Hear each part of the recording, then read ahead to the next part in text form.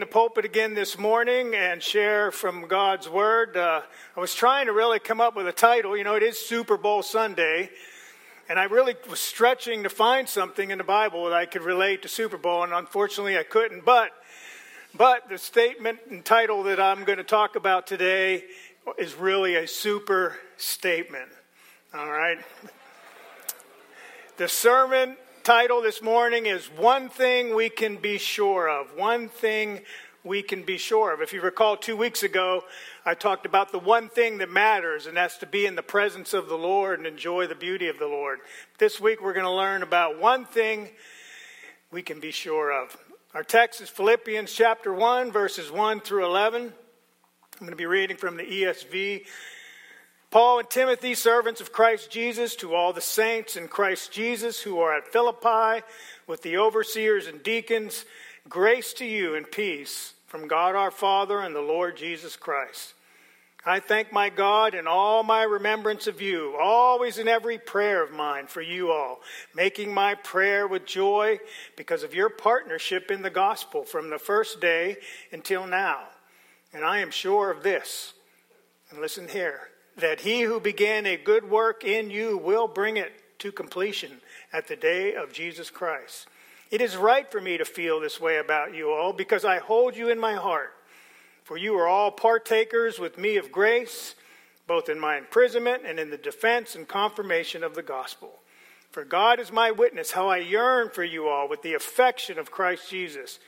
And it is my prayer that your love may abound more and more with knowledge and all discernment, so that you may approve what is excellent, and so be pure and blameless for the day of Christ, filled with the fruit of righteousness that comes through Jesus Christ, to the glory and praise of God.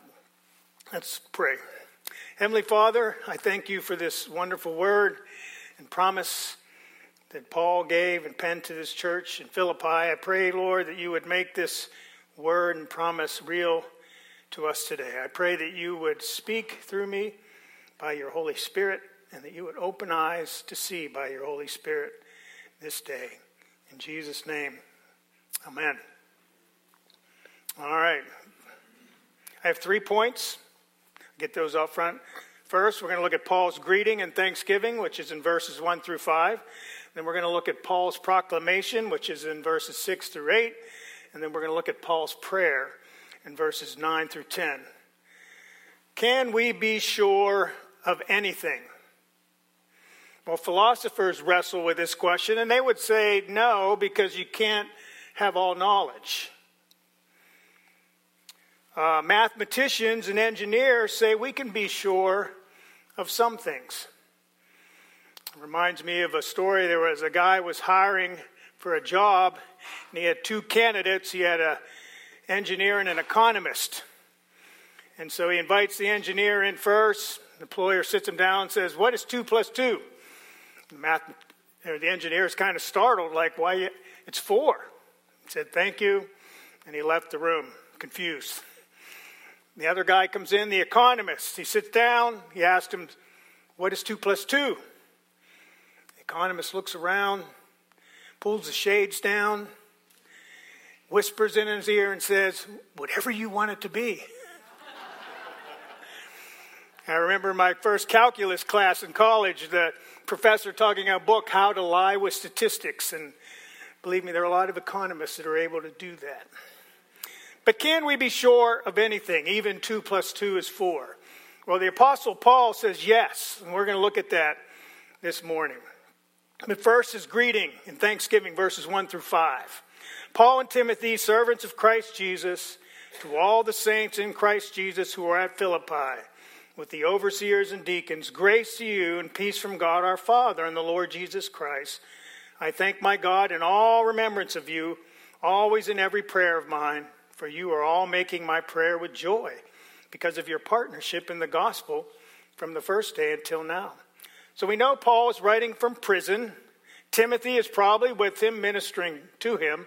Timothy was with Paul when the church was founded in Philippi, as well as Silas and Luke, who records the church in Philippi in his book of Acts. Notice he calls them saints in Christ Jesus, holy ones. Saints means holy ones, set apart by the work of the gospel. But they're in Christ Jesus. The phrase in Christ occurs 10 times in the book of Philippians. We are in union with Christ, and I'm going to talk a little bit about that later. He also acknowledges, the overseers, the elders that have been the elders and the deacons of the church.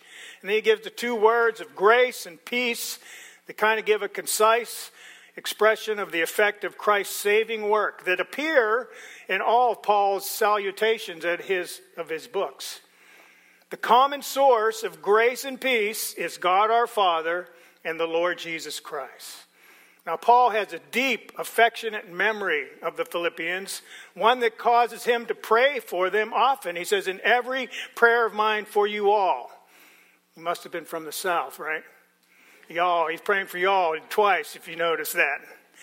He prays with joy in his prayer, which is a dominant theme, the theme of joy in this book, 11 times. He acknowledges that they continue to partner with him in the gospel while he is in prison. They are partnering with Paul through their giving, through their prayers for him, and through their evangelism.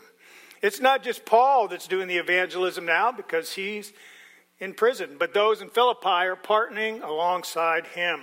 We are all called to be evangelists, to share the gospel with our neighbor, with those around us. Not just the teachers and preachers and evangelists, although God's gifted them. We are all called to share the gospel and to pray for others. So he remembers the first day. Notice in verse 5, he remembers the first day with those saints. Let me give you an account of that first day. I love the story. I've probably preached it once before when I was in Philippians, but Paul was planning to go on a second missionary journey into Asia, which would be modern-day Turkey. He was wanting to go up north and east, but he was forbidden, the Bible says, by the Holy Spirit to speak the word in Asia. It says a vision appeared to Paul in the night, and a man of Macedonia was standing there urging him, saying, "Come to Macedonia and help us." And when Paul had seen this vision, he immediately concluded that God had called him to preach there. This was his first trip to Europe. Macedonia was in Europe, kind of where Greece is today. And the first convert of Europe was a woman by the name of Lydia. And you can read that. It says she was a worshiper of God and a seller of purple goods. She was part of a Gentile prayer group that met by the river and had a knowledge of Old Testament scriptures. You see, if you followed Paul in Acts, normally he'd go into a town, he'd go into the synagogue first and preach there. Well, there was no synagogue there in Philippi. So he found these ladies, he goes down and starts talking to them, and Luke records, it says, the Lord opened her heart to pay attention to what was said by Paul. Always remember that. The Lord has to open our hearts to the gospel. You may be sharing with a neighbor and a friend and it seems stone cold. You and I are only responsible for sharing the truth of the gospel. The Lord has to open their hearts. The second likely convert Luke highlights is a slave girl who had a spirit of divination, it says. And she brought her owners much gain by telling fortunes. And Paul delivered her from that demon and caused a great ruckus in the city. And they put him and Silas in jail for it. Because the owners had lost money, a lot of money, because this girl was making money for them. So the third converts are most likely the jailer and his family. You remember the story. Paul and Silas are imprisoned on false charges. They're thrown into the inner prison with their feet in stocks. And what do they have that night? A praise and worship service in jail. And it says about midnight, suddenly there was an earthquake so that the foundations of the prison were shaken. The doors were open and everybody's bonds were set free. The jailer comes running to him and says, what? What must I do to be saved? Isn't that what we all want to hear? Wouldn't you love it? Someone come up to you and said, Rick, what must I do to be saved, to become a Christian? It's a great feeling. Well, what did he say to him? Paul gives those simple, beautiful words of the gospel. Believe in the Lord Jesus Christ and you will be saved. You and your household. How simple is that? People say, I can't evangelize. It's too tough. believe in the Lord Jesus Christ, and you will be saved. So these are the converts probably Paul's talking about when he's writing, because in his passage in chapter 1, he says, until now. Paul loved this church. They were near and dear to his heart, and they were financially supporting him, praying for him. In this letter, when he writes Philippians, it's probably 10 years, roughly 10 years, scholars believe, since when he first founded that church. All right, let's go to the second point. Paul's proclamation, his super proclamation, which, by the way, this is one of my favorite verses in the Bible, and I had to preach on it because I haven't preached on it yet. But Paul makes a stunning, bold claim to them. He says, I am sure of this. Okay, what are you sure of, Paul? I am sure of this, that he, who's he? God, began a good work in you, will what? Bring it to completion at the day of Jesus Christ. Paul is sure, certain, confident of this. Another way to say it is God will finish what he started. Paul was assuring the Philippians that the long-term fellowship of the gospel that God had begun in them 10 years earlier would be brought to a glorious end at the day of Christ. Why do you suppose Paul had to say that? Why do we need to hear this? Well, people struggle with their faith. People struggle with their salvation. Am I truly saved? Did I do enough? Lord, I'm struggling with my progress. I'm not as spiritual as so-and-so. Look at their family. They're like the spiritual family. Maybe I'm not a believer, right? Or people trying to add, you have to do A, B, C, and D to be saved. Well, Paul in chapter 3 of Philippians tells them to look out for the dogs, the evildoers, those who mutilate the flesh. For there were some in that church that were trying to add requirements to the law, saying, okay, guys, yeah, you believed in Jesus Christ, but you need to be circumcised as well. You need to do these laws, and then you'll be into the club. And he's saying, no, their salvation that they received from Christ is a work of God, started by God, and will be finished by God. Their acts, and our acts, by the way, will not add anything of it. If you're struggling with it now or sometime and say, am I truly saved? Do you believe on the Lord Jesus Christ? Do you believe he died on the cross for your sins? That's all you need. Belief, trust in Christ. It's not like, well, I believe, but I haven't done enough. Well, we'll get to that because there is works involved. Paul's not saying in his book there's no works, but the simple gospel message is what we're called to believe. So the one thing we can be sure of is that God will complete his work of salvation in us. The promise is explicit and as straightforward as it can get. God initiates or inaugurates the good work, and he is the God of the universe. It is the grace and peace of God our Father and the Lord Jesus Christ that we receive when we believe Jesus. Jesus talked about this in his work, and we see it in John's gospel when he said, this is the work of God. Okay, here we go. This is like an equation. This is the work of God, that you believe in him whom he has sent. There's the work. Paul talks about the work. He started a work. Jesus says what the work is. The work is to believe in the Lord Jesus Christ. Do you remember that first time you believed? I remember. I was 11 years old. Went to a church camp, and I remember someone giving the gospel message, and I recognized I was a sinner and needed a Savior. And I went up front, back in the day, I was altar calls all the time, went up front, gave my heart to Christ. He changed me that day, and I went and got baptized. Those days are precious. Now, everybody's different in here. You may not be able to pinpoint the day. Some of you are children or were raised in the church like my children, and they may not be able to pinpoint a day, but they know there's a work of Christ that's been done in their hearts. All right? We believe in something concrete. Christ died for us. Paul said it. We said it, by the way, in the creed today. It was in my sermon. Paul says in Corinthians, for I delivered to you as of first importance what I also received, that Christ died for our sins in accordance with the Scriptures, that he was buried, that he was raised on the third day in accordance with the Scriptures. That is what we believe. That is the gospel. This work is a result of our union with Christ. Let me take a moment about the union with Christ. Union with Christ is one of the central doctrines of the Christian faith.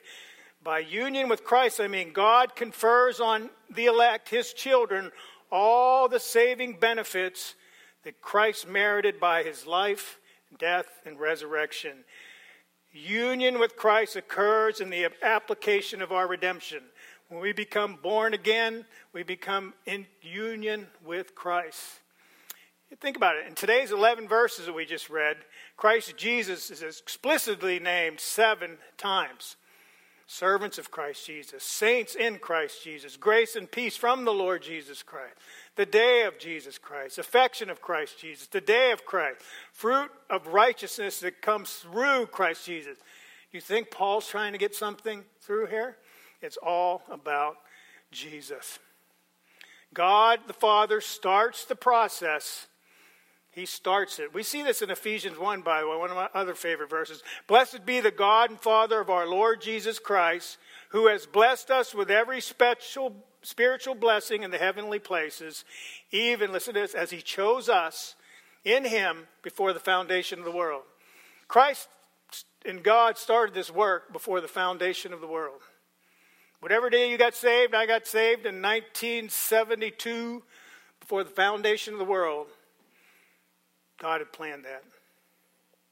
He, the Father, causes us to be born again. Think about this. It is the will of God that is the ground or the basis of our salvation. So the basis of your salvation is the will of God. One commentator said, salvation would be a miserably unsure thing had it no other foundation than I chose Christ. If that was the foundation, I'll walk away. But he founded it. He will not leave us as unfinished business. It's a work in progress. He began it, and he's going to complete it. He will not leave us unfinished. Have you ever seen a building that was started but never finished? Got any old buildings like in your old hometown that they started to raise and ran out of money? It's not a very pleasant sight, is it? God does not leave us like that. The Bible in the Old Testament says he's the potter, we're the clay. And he's working on us until the day he returns. Jesus said, I will build my church, and the gates of hell shall not prevail against it. God is building his church. The Westminster Confession of Faith, chapter 25, says, God is building his universal church, which is invisible, consists of the whole number of the elect that have been, are, or shall be gathered into one under Christ the head. It's another way of saying the psalmist, unless the Lord builds his house, they labor in vain. God built that church in Philippi with Lydia and the girl that was demon-possessed and the jailer, right? He's building this church here in Niceville. We are just as much a part of the church as they were, right? We just celebrated 100 years, this church. 100 years. Now, I don't know if we're going to be here 100 years from now. Only God knows that, right? In fact, you probably couldn't go over there to Philippi today and find the first, prayers of Philippi. I don't know if it's going to be over there. In fact, a lot of the churches that Paul started are in Asia are no longer there, right? Because it's in Turkey and they're Muslim. But God continues to build his church throughout the lands, and he moves as he sees fit. And we are part of that as believers in Christ. The church marches on. Leaders, like Joe, come and go. But the church marches on. That's why we don't have to be worried as we transition pastors. I love Joe, and I'm going to miss Joe. We're all going to miss Joe. But the Lord still has a work to do, right? In your life, in my life, and in his life. He's not done yet either. He'll be doing other things. It's a beautiful thing we can rest on. Not only God starts the work, he undertakes its progress. He will finish it. He is working on a schedule. He will complete it either the day we die or when he comes again, the day of Jesus Christ. Paul speaks of that day in 1 Thessalonians, the day of Christ. When he comes on that day to be glorified in his saints and to be marveled at among all who have believed, because our testimony to you was believed. What a promise that we can lay hold of. He who began a good work in you and me will bring it to completion until that day. But Paul recognizes that he nor them are completed yet, right? Progress is required. That is why he prays, and that is the whole reason why the prayer is there. We're not finished yet. Even though we didn't start it and aren't responsible for finishing it, we have work to do. What do you mean work, right? I thought he does everything. Not work to earn our salvation, but to do work after our salvation. Because in the next chapter, chapter 2, Paul says this, therefore, my beloved, as you have always obeyed, so now, not only as in my presence, but much more in my absence, work out your salvation with fear and trembling. For it is God who works in you, both to will and to work for his good pleasure. So I have to work out my salvation, right? You know, Joe mentioned it last week. This is this whole idea of human responsibility and divine sovereignty, right? God is working in us his will, working through us, but we still have to do work. We still have to obey him and follow him and love him. So in one sense, there is evidences of assurance in the life of a believer. One of the biggest ones should be that what? That we love one another. They will know we are Christians, what? By our love. But why do we love? Because he first loved us. We call this a sanctification process. And that's why Paul is praying here. And we need to pray. We need to pray for one another, right? Let's look at the prayer real quick. And it is my prayer that your love may abound more and more with knowledge and all discernment, so that you may approve what is excellent, and so be pure and blameless for the day of Christ, filled with all the fruit of righteousness that comes through Jesus Christ, to the glory and praise of God. Sometimes people say, I don't know what to pray for. Well, take this verse, pray that for me. Pray that for your spouse. Pray that for your child. Pray that for your friend.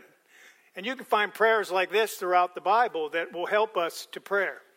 His prayer is that their love would abound more and more for each other, like the love that he has. He has a great affection and love for them.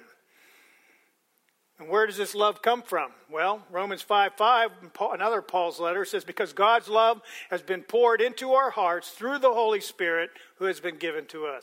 So the love that we have, that we receive, is to be given out to others. He prays that they would be a loving people, a loving church.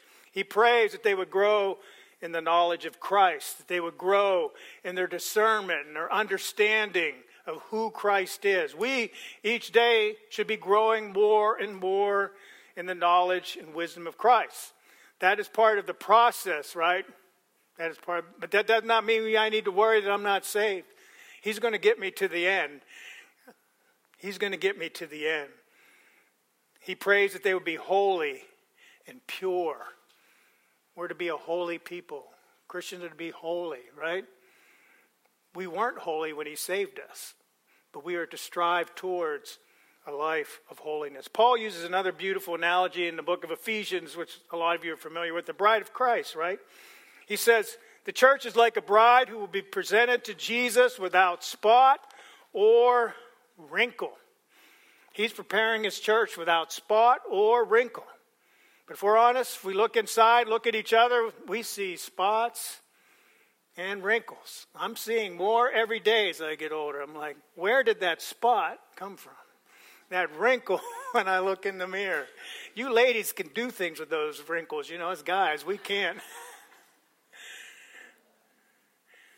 But when we see these spots and wrinkles in our lives, it can cause doubt.